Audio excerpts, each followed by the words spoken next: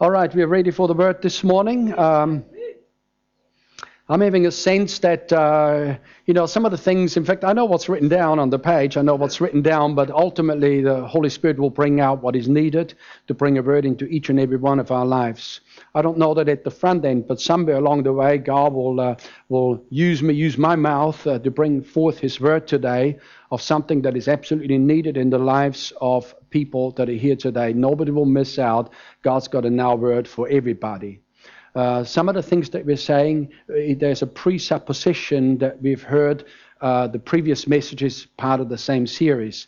And it's a bit like God's painting a big picture, and then we're setting out the various portions on the picture, and then God comes back, and by the power of the Holy Spirit and through the Word of God, it's like painting on certain sections of the picture to bring greater clarity. And specifically, we're now speaking about the great transfer of wealth that is due to take place in these last days. And we want to bring greater clarity here today. So we've laid out the big picture. And if you haven't heard any of the messages before, I encourage you to jump on the website, www.victory.net.nz, and listen to all the previous messages and get the whole picture. There's too many Christians running around with only half the story, and sometimes only a quarter of the story. And we're not going to get the job done with half the story or a quarter of the story. We need the whole picture. So allow the Spirit of God to just paint on the canvas of your heart, using the Word of God as a brush to just bring revelation, to bring insight, to bring understanding. What we are discussing here is a big thing. Everybody say a big thing. All right. This transfer of wealth is not a side thing. It's a big thing. God wants every one of us to participate. And nobody is too small. Nobody's too big. Nobody's too intelligent or not intelligent enough to participate in it. This is not an intelligence issue. This is a Spirit of God on the inside of us issue. This is an obedience issue to just say, yes, God. Even if we don't understand all the ins and outs, we just say, yes, God, and instruct us and lead us in the way. So this is the third message in this series of that we're teaching right now, entitled Keys to Participating in the Coming Transfer of Wealth. I begin again in Psalm 115, verse 12, 13, and 14, which in many respects has become like a key scripture, foundational scripture for what we are discussing at this point in time. It says, "The Lord has been mindful of us. He will bless us. He will bless the house of Israel. He will bless the house of Aaron. He will bless those who fear the Lord, both great and small. May the Lord give you increase more and more, you and your children." One translation says the Lord will give you increase more and more. In God, there is never a time when God says, all right, that's enough for you now. That's all you're going to get. There's always more and more. So we need to remove the limiter. We need to turn up the expectation, because in God there's always more. Now that's of course not to say that we need to consume more and more, but God wants to put more and more into our hands so we can give more and more. Imagine if we had like immediately 10 times, as a local church, immediately 10 times more money, and we could do 10 times more in terms of missions locally, nationally, and internationally. We could employ more people in order so that they can devote themselves full time to the work of the Lord in extending the kingdom of God and in setting up programs and leading the outreaches and various other things. As I say, we could do immediately more and more. So don't ever say we don't really want to be rich. That sounds good to the religious mindset, but it's biblically wrong, because God wants to lead every one of us into greater levels of prosperity. And then the question is, what is rich? Some people consider themselves rich when they got $100 or $1,000 in their pocket. But you talk to somebody that's really rich, really rich, they'll just laugh at you. Sometimes it's all about perspective. It's where we are at. But the Bible tells us that God owns everything. All the silver, all the gold is mine. God says, cattle on 1,000 hills belongs to me.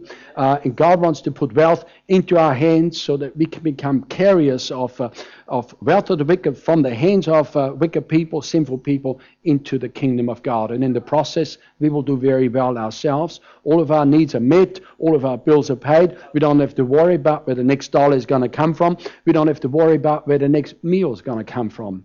And if that's where you are right now, God bless you, friend. God is about to pour forth something great in your life if you lay a hold of the Word and allow the Spirit of God to lead you out of poverty into prosperity. God's able to do that. Hallelujah. So one of the key scriptures, and we haven't got time to reestablish all the foundational, scriptures that we've already looked at. That's why I said, there's just, big picture's already been laid out. But in Proverbs chapter 13, verse 22, it says, the wealth of the sinner is stored up for the righteous. We have discussed 2 of the 5 keys that we have touched on in previous messages. Firstly, we said that we need to change our attitude towards money. And secondly, we said that we need to increase in God's favor on our lives. Very quickly, we said that many Christians, and I'm just recapping before we cover new ground, but many Christians operate with a low measure of God's favor in their lives. However, the Bible tells us that in Christ, the fullness of God's favor has been made available to each and every one of us. And we need to lay a hold of that, and we need to grow into that. In Luke chapter 2, verse 52, it says that Jesus increased in wisdom, in stature, and in favor with God and with man. All right, we said that Jesus was born perfect. He had never sinned. Yet he still had to grow in favor with God. That's an interesting concept. It's like I don't know about you, but that stretches me a little bit. It's like, what? I thought he already had the full deal in his life, but he still grew in favor and in grace with God. And if Jesus had to do that, we need to do that. If Jesus was able to do that, we can do that, because he's Christ and we are the Christians. He's the head of the body and we are the body. All right, so we can grow in grace and in favor with God and with man. And we pointed out that God's favor on the lives of the Israelites became the catalyst in the transfer of wealth from the Egyptians into the hands of God's people. And God wants to repeat that in these last days on a much larger scale. So with that, I want to swing into the third point.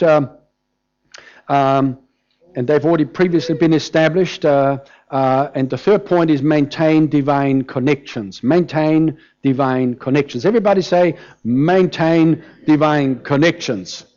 Let's just first of all establish what a divine connection is. It's kind of a term that we've got to know and come to use that I believe does encapsulate something very powerful that we need to understand, that we need to flow in and operate in.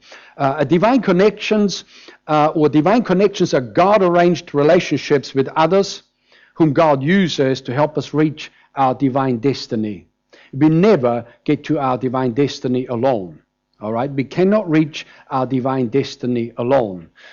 Just a bit later on, we'll see that, we as the body of Christ, God's people, saved people, we are part of a body. It says there's many members, but there's only one body.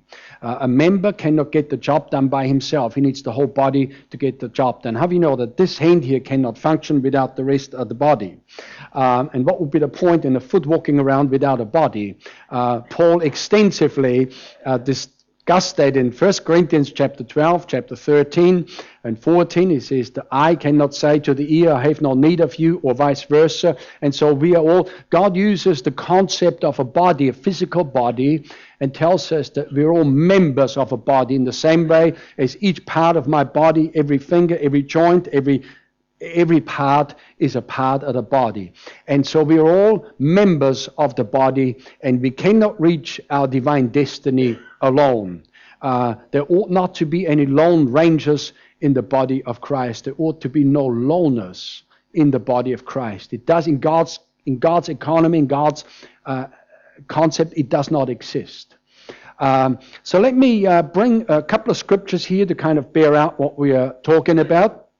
In Proverbs chapter 18, verse 1, it says, a man who isolates himself seeks his own desire. He rages against all wise judgment. So a man who, this is generally speaking, a man who isolates himself from others, pulls back and pushes people away, the Bible says he rages against all wise judgment. And furthermore, if a man, this of course works for a woman just the same, this is not specific to gender, this is speaking about all people. If somebody were to be a part of the body of Christ, when we are born again, we are part of the body worldwide and universally, but then we belong to a local church. If somebody were to separate himself and isolate himself, it says, the Bible says that he rages against all wise judgment. It might make sense in his own mind, but it does not make sense in the purposes of God. In Ecclesiastes chapter 4, verse 9, 10 and 11, it says, two are better than one because they have a good reward for their labor. For if they fall, meaning if one falls, one will lift up his companion. Right there, there's a massive reason as to why we ought not to separate ourselves from others. We need to be together. Because if I were to stumble and fall down, somebody is alongside me, can help me back up again. We are told that the redwoods in Northern California are not strong in the way that they hold themselves up. Their roots aren't actually going down into the ground. Their roots go along, and their roots are intertwined. Vanessa and I had an opportunity a number of years ago to travel up there and to look through the place there. We went up to visit a church up there, and we had a few days to spare. I says, let's travel up a bit further. Let's go and see the famous redwoods. And I'm talking, it's just massive. We got our own kauri tree here, and it's a similar concept. Kauri trees, I understand, don't put the roots down deep into the ground to help them to stand up. They're also surface roots. That's why in some places up in Northland, they've now built walkways to big kauri trees where the bus tours come, because they've realized that people trampling over the roots actually ruining the roots, and then these big massive trees cannot survive anymore. They've also found that if they take some redwoods out, or some kauri trees, or they fall down because their roots have been damaged, then the others are weakened. So my friend, the body of Christ needs you, and you need the body of Christ. Two are better than one. So it says, if one falls down, he will be able to lift up his companion. Woe to him who is alone when he falls, for he has no one to help him up. Again, it says, if two lie down together, they will keep warm. But how can one be warm alone? Though one may be overpowered by another, two can withstand him, and a threefold cord is not quickly broken. This is just good common sense here in Ecclesiastes. Look at a rope. Ropes are typically made up of strands. You get a single string, you can snap it just like that. But you put a string together with two, three, several others, and suddenly it becomes very strong. And we're all strong when we are together. So that's why we are together. Come together. And of course, the devil is one to divide and conquer. The devil divides people. God brings people together. And these are some of the reasons why that is the case. So, next point there, letter A, it says God's word tells us to choose our connections with people carefully. We're talking about divine connections today. In a general sense, for all areas of our lives, but in a specific sense where the transfer of wealth is concerned. So we'll just weave our way through that and see what the Lord wants to speak to us about. But we need to choose our connections with people very carefully. You see, the word encourages us to seek connections with the right types of people, and the word tells us to disconnect from the wrong types of people. Let's read some scriptures to kind of bring some understanding as to what we are talking about. Proverbs 13, verse 20, it says, keep company with the wise, and you will become wise. So immediately, the Bible encourages to seek the company of wise people. It goes on to say, if you make friends with stupid people, you will be ruined. All right? And so immediately, this is the word of God. This is not just sort of suggestions. This is like God commands us, say, hang out with wise people and become wise yourself. Or for that matter, you want to hang out. In fact, it says in the Good News Bible, it talks about stupid people. Most other translations use the word fools. Hang out with wise people, become wise. Hang out with fools, become a fool. And then it says, and you will be ruined. Now, we don't want to be ruined in any way whatsoever. We don't want to be ruined. We want to become wise people. Proverbs 20, verse 19, it says, he who goes about as a talebearer reveals secrets. Therefore, do not associate with one who flatters his lips. Flatters with his lips. All right, so what's a talebearer? That's a gossip. That's somebody that is always talking about other people when they're not around, to kind of reveal secrets about other people, some of which might be true and factual, others are exaggerated, and others are completely made up. Have you know that you cannot believe a gossip? Some people just specialize in that. They just gossip all the time. The Bible says, do not hang out with people like that. You see, the gossip is over here. Let me tell you, I'm about this guy over there, and then he comes over there, and when he addresses that guy, hi, how are you doing? You're looking great today. Well, what's that? Over here he gossips, and now he flatters. Bible says, don't hang out with people like that, and most certainly don't be one of those people. So very clearly, the Bible instructs us to hang out with certain types of people and not hang out with other types of people. So now that's not to say that we can't, reach out to all people in order to bring them into salvation, to bring them into a living relationship with Jesus Christ, and to teach them some of these things so that hopefully their mind can be renewed. They can repent of the sin called gossip. How many of you know that gossip is actually a sin? Not just a bad habit, it's a sin. And the Bible says that God hates 6 things. God says that there's 7 things that are an abomination to him. And one of those is somebody that goes around and brings disunity in the ranks because they're always mouthing off, they're always gossiping, always talking about other people, and so forth. So it says, do not associate with people like that. This is just a snapshot of a number of scriptures. We could just go on and on for the rest of the morning. I mean, there's like oodles of scripture references that speak about whom to hang out with and whom not to hang out with. Some of us will kind of hang out with everybody. Well, you can, but there's going to be consequences. All right, hang out with wise people, become wise. Hang out with fools, become a fool, and be ruined in the process. So choose you this day, the word says. Proverbs 24, verse 21, it says, my son, fear the Lord as well as the king, and don't associate with rebels, for destruction from them will come suddenly. Who knows what distress these two can bring? Now, what does all of that mean? Well, once again, it tells us to not associate with people who rebel against authority. There's 2 levels of authority discussed here. That's God's authority. And of course, God has written, has sent us his word so that we know what God wants done and what he doesn't want done. And then it speaks about the king. It speaks about, in a roundabout way, about the laws of the land. We haven't got a king. I guess we have a queen. Ceremonial head of New Zealand is the Queen of England.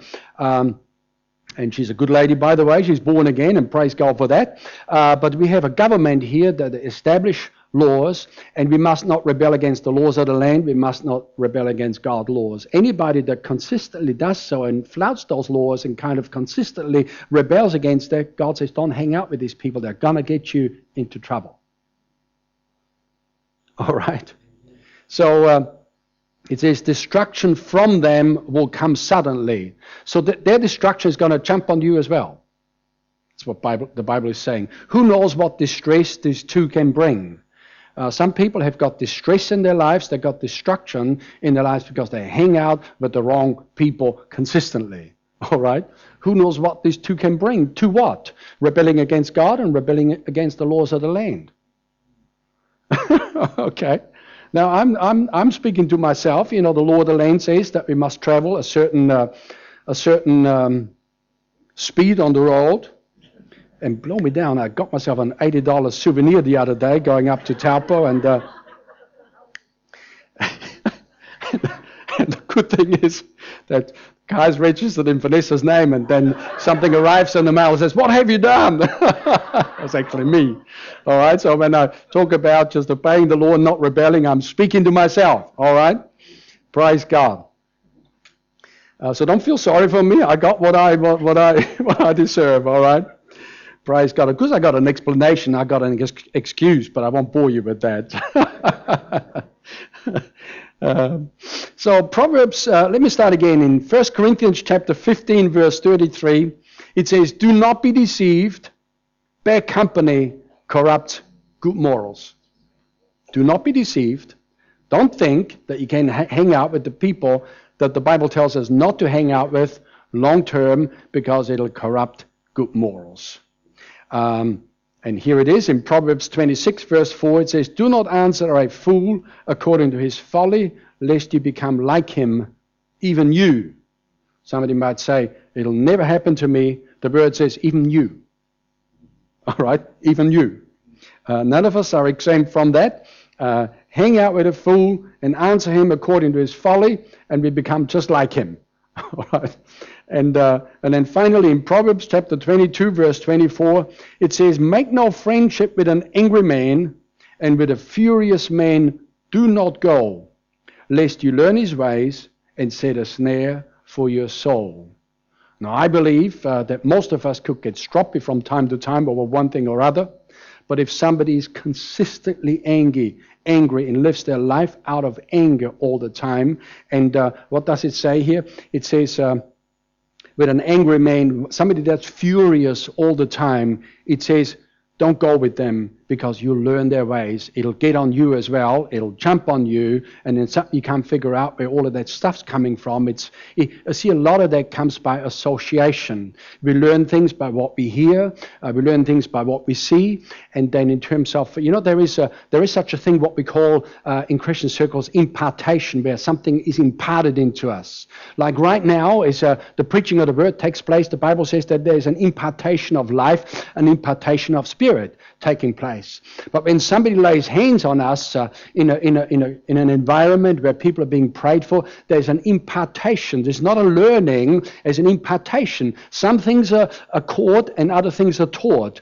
And when we hang out with people, there's an impartation. In fact, Ed Cole, who is the father of the modern day men's ministry movement, he says we hang out with people, he says we imbibe their spirit into us. And then it's like we become like them. So let's choose our associations carefully. We're talking about divine connections. Sometimes we need to disconnect from certain type of people and maybe reconnect with others who are fully connect with people that perhaps we might not have considered before. So the word is hang out with godly people. The word is hang out with people that are obedient to God, obedient to the laws of the land, that are wise people, and become like them. I want to discuss some levels of divine connections, and under letter B it says that God leads us into multiple connections with others. Everybody say multiple. Multiple. There's not just one connection that's going to make it all happen. There's multiple connections. There's different levels. And again, we haven't got time to drill down into all the aspects of it, but our first connection, and this is by far the most important, our first connection is with Jesus Christ, the head of the church. You can make no more important decision in life than to surrender your life to God and receive Jesus Christ as Lord of your life. That is by far the most important. Sometimes I speak to young people and say, look, choosing your partner in life is important, but it is more important to choose Jesus Christ as your personal Lord and Savior, because choosing a partner in life will last until this life ends, but choosing Jesus Christ will keep us in good stead throughout eternity. We cannot make heaven without Jesus Christ. We cannot fulfill our divine destiny without Jesus Christ and a connection with Him. Of course, I'm stating the obvious, but it's always good to state the obvious. We must never assume that everybody knows everything all the time. Here in John chapter 1, verse 11, speaks of Jesus. It says that He came to His own, and those who were His own did not receive Him. You see, Jesus Christ, we don't refer to that much, but Jesus Christ, in His nationality, in His ethnicity, naturally speaking, He is a Jew. And He came to the Jewish people, and they did not receive Him. And then He goes on to say, but as many as received Him, to them He gave the right to become children of God, even to those who believe in His name. And the question is, do you believe in His name? Have you received Him as Lord of your life? All right, because Jesus came to the Jewish people, by and large, they rejected him. And when the gospel began to be preached, there was, initially some multiple salvations and so forth. But it was not until Peter and then Paul, the apostle, went out to preach to non-Jewish people that the gospel began to be spread around the world. And what the Bible calls Gentile people, which includes ourselves, unless you're from a Jewish background, that's like, non-Jewish people began to hear the gospel and get saved and to establish a living connection with God through Jesus Christ. The Bible says there is no other name under heaven given among men whereby we can be saved. All right? There's only one God and one Savior, one mediator between God, and that is the man, Jesus Christ. And so when we receive Jesus as our personal Lord and Savior, we are connected to the head of the church. Colossians 1:18 says that he is the head of the body, the church, who is the beginning, the firstborn from the dead, that in all things he may have the preeminence. So the question is, who is the most important person here this morning? His name is Jesus Christ. All right. We're all important here and we're all good to hang out with each other. But, there is a time after we've greeted each other that, we worship God, that Jesus is the preeminence in all things. He's the head of the church. That makes him the boss. The Bible calls him Lord. To use a modern day word, he's the boss. All right. That's why we worship him. He's the firstborn from the dead. And if there's a firstborn, there's a secondborn and a thirdborn and a millionth born and a trillionth born, if there were that many people. And so you see, he rose from the dead first. And because he rose from the dead, we can rise from the dead, and through having a living relationship with Jesus Christ. And you know what? This is not about so much belonging to a church as it is to belong to God through Jesus Christ. Let me refer to Matthew chapter 7, verse 12, because in this passage here, Jesus is cautioning us to make sure that our relationship with him is real and genuine. Everybody say real and genuine. Now, I know that they're the same words, referring to the same thing, real and genuine. Matthew 7, verse 21, not everyone who says to me, Lord, Lord, shall enter the kingdom of heaven. I don't know about you, but immediately he's got my attention. It's like, what? What was that? Not everyone who says to me, Lord, Lord, shall enter the kingdom of heaven, but only he who does the will of my Father in heaven. All right, so it's not what we say that counts as much as what we say and do that counts.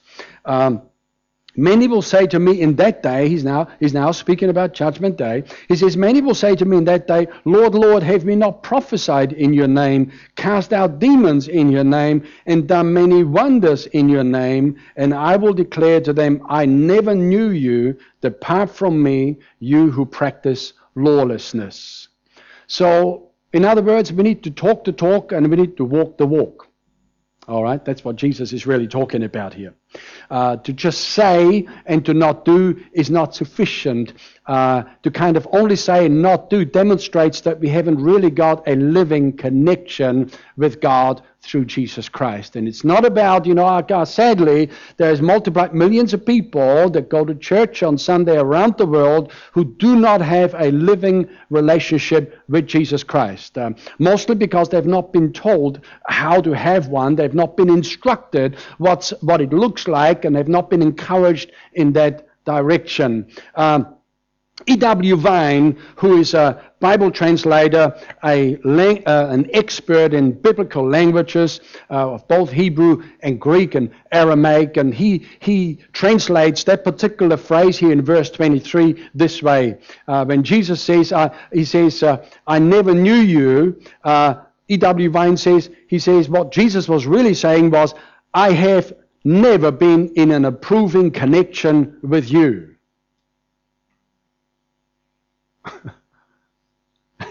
That's a bit scary to me.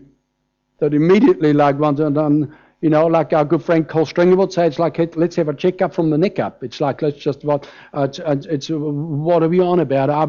Do we have a living connection with Jesus Christ, or is it just simply, are we just running with the crowd? Are we just saying all the right words? So the first connection, to restate the point, that we need to have in order for this whole thing to come about is to have a living connection with Jesus Christ. He's the only Savior there is. He's the only head of the body. There is no other. Then secondly, our connection with believers in our local church. You gone awfully quiet on me here today. Did I upset somebody? I'm just telling you what the word says, all right? In the connections with believers in the local church, in Romans chapter 12, verse 5, it says, in the same way, even though we are many people, we are one body in Christ and individual parts connected to each other. All right, we referred to that before, that the Bible does not call us the organization of Christ. It doesn't call us the Christ Club. You know, in a club, you might have a president and some members. It doesn't call us a club. It doesn't call us an organization. It calls us a body. And I'm telling you, in my body, and it's the same with yours, in my body, everything is connected to everything else. There's not any loose parts floating around over here. Praise God for that. And it's like I'm here and my lungs floating around over there somewhere. You know, it's like everything is connected together. And every member in the body must be connected up to every other member. In a sense, the tip of my finger is connected to the tip of the toe, though there's some distance between the two. But everything is connected. And that's the picture that Paul is giving us here. He says, though there are many people, he says, we are one body in Christ and individual parts connected to each other. It does not really matter the name that's written out on the front of the building of this church, the next church down the road, up the road. It does not really matter. I mean, names, as far as those sorts of things are concerned, don't matter. And we ought not to get ourselves confused with different denominations. Ultimately, there's only one family of God, and that's the Christian family, that's made up of congregations around the world, all people who have a living relationship with Jesus Christ. All right, so our connection with others in the body of Christ is demonstrated through us fellowshipping together and serving God alongside each other. There's something powerful that happens when people join a team that serves God around a common goal, around a common vision. Most certainly join a local church where there is a vision to go forward, to reach people in their community and to make a difference. You see, Sunday services is not the full story. When we connect into small groups during the week, it is, in a sense, us demonstrating that we are connected with others in meaningful relationships. And Hebrews chapter 10, verse 24, this one is out of the Living Bible translation, says, in response to all that he has done for us, let us outdo each other in being helpful and kind to each other and in doing good. One translation says doing good works. It speaks about serving God. How do we serve God? By serving people. If we're not serving people, we're not serving God.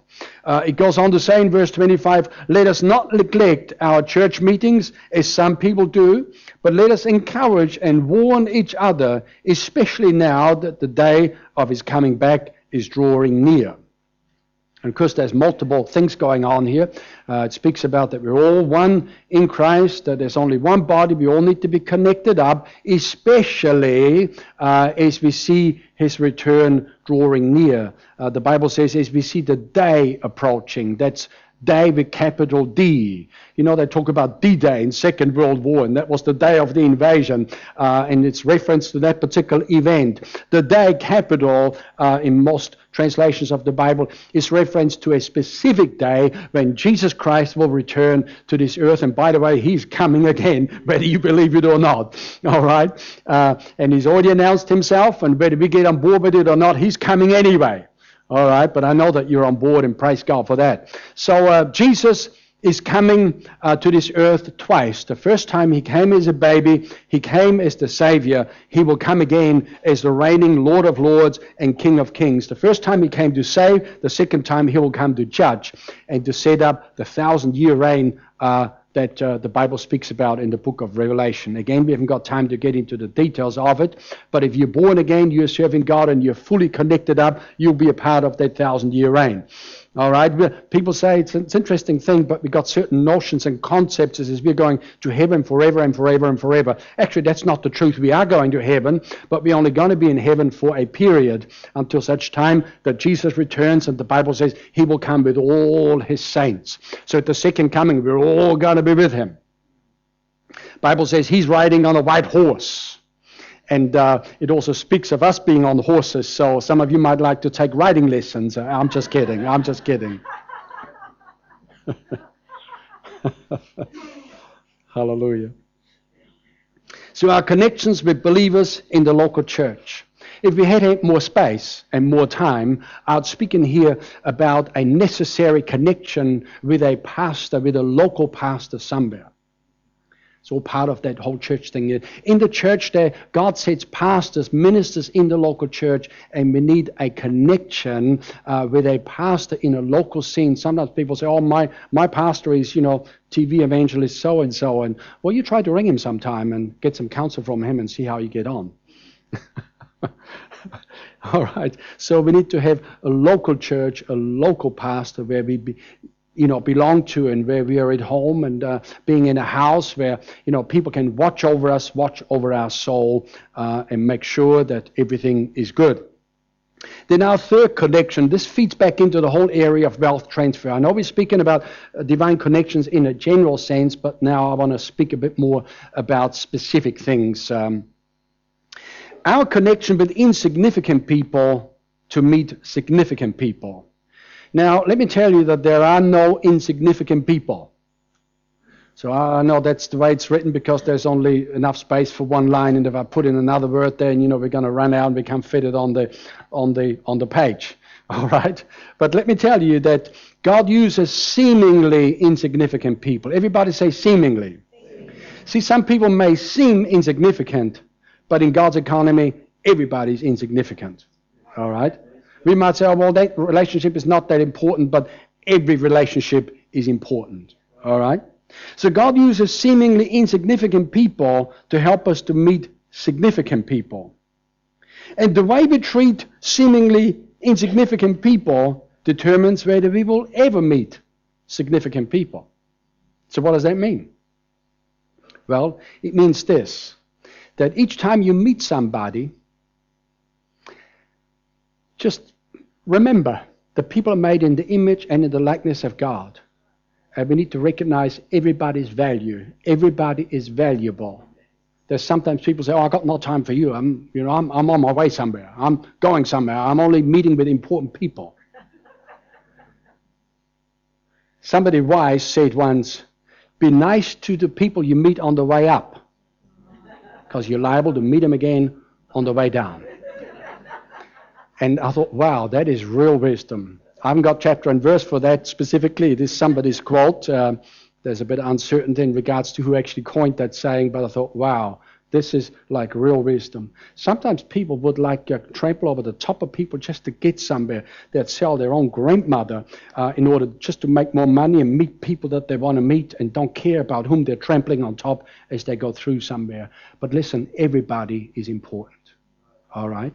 And sometimes God hooks us up with people where they think, oh, well, this is nice. These are nice people. And there mightn't be the movers and the shakers of this world, but God may use that seemingly insignificant connection to establish a big connection with somebody that's really significant for you and for your destiny. And last week we spoke about Joseph, one of Jacob's 12 sons. We talked about his whole scenario where as a young man he had a vision, had a dream that his brothers were going to bow down to him, that his mother and father were going to bow down to him, and so forth, and his brothers hated him. He was the favorite of his father. Whole story there, how he was treated in a favorable way, which is never a good thing to do for parents, to favor certain kids above other kids. It always spells trouble, and it always will turn into a family feud somewhere. And so anyway, Joseph was sold off by his brothers into Egypt. In Egypt, he was sold on the slave market to an Egyptian official by the name of Potiphar. We spoke about all of that last week. And Joseph was a fine young man. He was a good man. He had a gift of leadership and administration on his life, and he really had the grace and the favor of God in his life. He ended up serving Potiphar. Potiphar's wife tried to commit adultery with him, and he would not, but she accused him of it anyway. He ends up in prison. While in prison, the prison keeper recognized that there's something on Joseph, and he put all the prisoners, Joseph in charge of all the prisoners. And after some time into this whole thing, there were two individuals that had served on the king's in the king's palace and the king's court that were imprisoned also. One of them was the chief baker, the other one was the chief butler.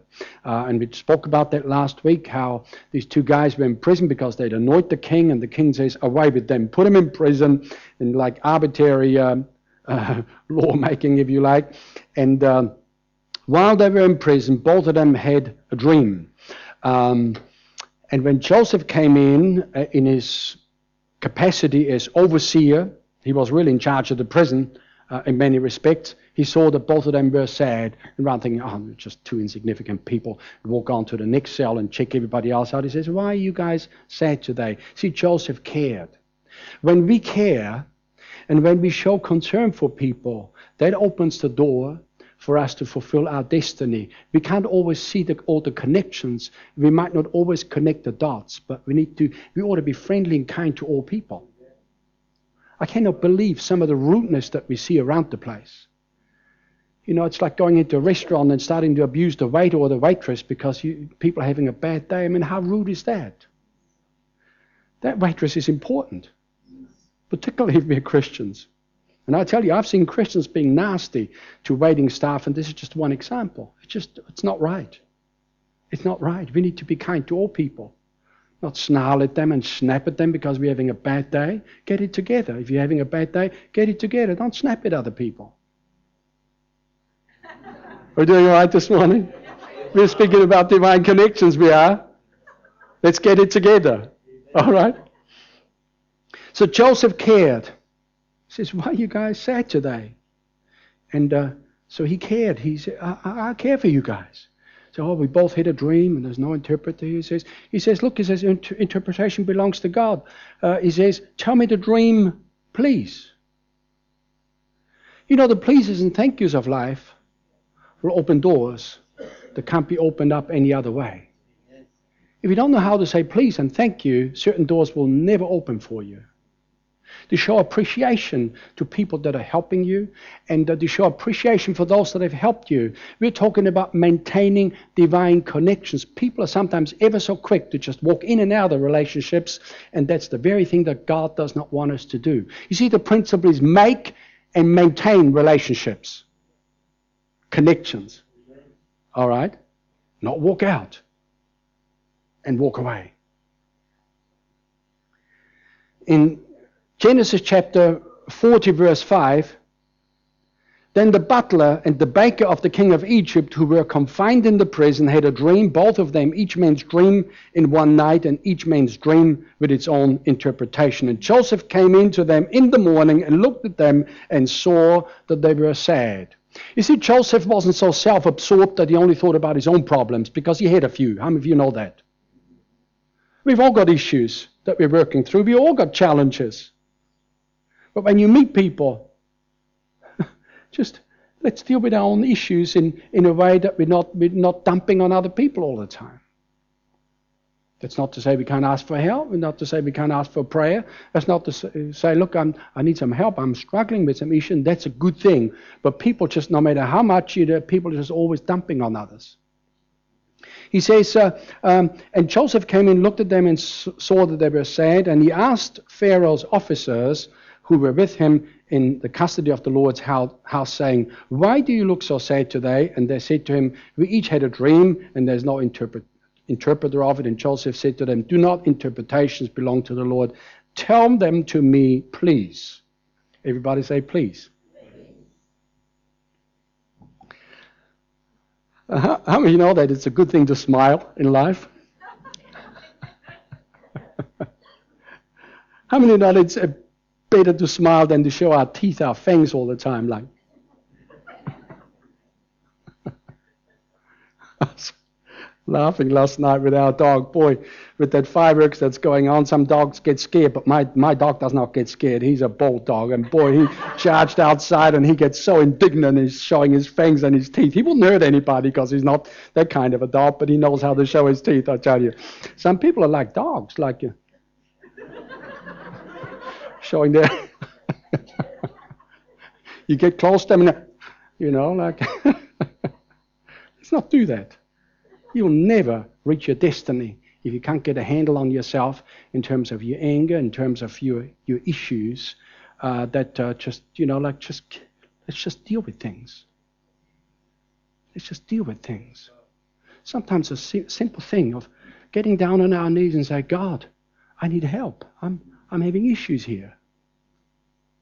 There's times when I spend time on my knees in my early Christianity, I was having issues. Major issues. And issues don't leave us by themselves. So we get on our knees and we repent before God and we say, "God, please help me. I can't carry on like this." Simple things. It's not complicated.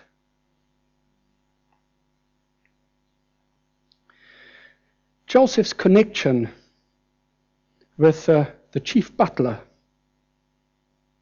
which was seemingly insignificant. It's like he was just another prisoner that Joseph was in charge of. I mean, the fact that Joseph himself was a prisoner is now irrelevant. And he was in charge of the place. In fact, the Bible says that the prison keeper, who was the actual guy that was employed and paid to do the job, Joseph wasn't paid, but this guy was paid. The Bible says he didn't even look into any business in regards to the prisoners. He left all of that to Joseph. That one guy was just another prisoner. But no, Joseph didn't walk past. There's somebody that needs a word of encouragement. Let's learn to speak words of encouragement rather than words of discouragement. Let's just look out for people. We can make a massive impact on people by just learning to smile and to be kind to people and just ask questions. It's not, "Oh man, I'm having a terrible..." It's "How are you doing today?" Simple things. I told this story before. I run a call center many years ago now. Got this lady that was helping me. I don't know did I buy a ticket to go somewhere? I forget now. And I got speaking to this lady, and it was just like an experience that I'm still remembering today, because the lady was so pleasant, nothing was a problem. She didn't get stroppy when things got a bit complicated. How many of you some of us have had our phone put down on us, and who knows, we might have put the phone down on somebody as well. Okay, but it's like nothing was a problem, and she just smiled her way through that. I didn't see her because I was on the phone, but I could hear her smile. All right. And it made such an impact on me that I kind of, I got chatting with her. It turns out that she's a pastor's daughter up from up country there. In fact, I knew of the pastor. And this lady was just like, what an experience. It's like, wow, this is like if the whole life was like that. But there's just everybody's sweet and everybody's kind. And everybody has learned to deal with their issues rather than dumping them away. The world would be like, would be heaven on earth. If I were to ask, what's your biggest, challenge right now in terms of what's going on in your life, something that you're concerned about, possibly even worried, some trying to work through. If I were to ask, many of you would say relationships, it's connections. But the Bible says that if you want a friend, you got to show yourself friendly. All right. So this connection, which was seemingly insignificant, but Joseph cared. He wasn't asking for anything from them. He said, "Oh, you need to pay me, otherwise I'm not going to interpret your dream." It just, so look, this interpretation belongs to God. And then he walked away. He did say, look, he says, when you come to to Pharaoh's palace, as I've interpreted in the dream, you just remember me. The guy forgot about him for 2 years. But nevertheless, rather than Joseph harboring unforgiveness towards this guy and adding them to the group of people that he was never gonna spend any time with, it's like just, it says interpretation belongs to God, and the Bible says promotion belongs to God. If there are people that try to keep you down, you can't be kept down if you got the right attitude. You can't be kept down. Somehow you're going to burst through and you're going to come up and you'll go where God wants you to go, because you learn how to make connections and how to maintain connections. So this little guy ended up being the catalyst to introduce Joseph to the Pharaoh of Egypt, who was just another word for the king of Egypt. And within an instant, Joseph is in charge of all the wealth of Egypt. Like within an instant, it's like coming out, interpret the dream. It might have taken all of 5 minutes, and Pharaoh says, "Joseph, you're in charge." Talk about a story from rags to riches. Talk about a story from the dungeon to the palace. And he's going somewhere. And he travels throughout Egypt, and we spoke about that last week and everything. But you see, had he not cared about these two little guys that were struggling on that day, he would not have been able to meet Pharaoh. And sometimes, how do you know that the will of God doesn't always come to pass? God leads us and guides us.